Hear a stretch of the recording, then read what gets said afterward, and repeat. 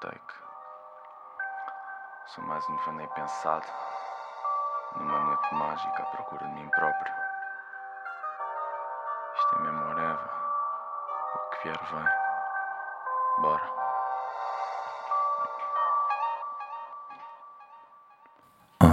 Foi-me aconselhado, não olha para o passado, ficar por lá especado, à espera de um recado. Como se eu fosse viver mais uma vez. Fiquei perdido naquele olhar, a observar tanta estupidez. Vês o céu azul no que eu à beira do marquês. Porquês?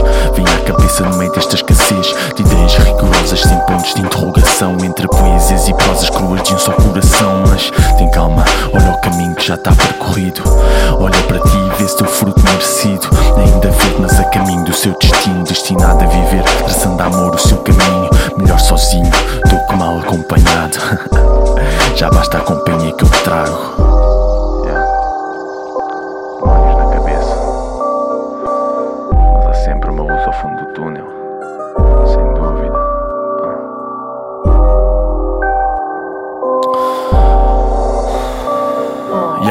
Vitor, o teu conselho não foi esquecido. Vou observar à minha volta aquilo que há desconhecido. Nobruxo, mais uma vibe, um dia positivo. Soltar o espírito livre, vir à tona o criativo. Ser aquele ser que na verdade sempre quis, com amigos à sua volta, pondo cada um feliz.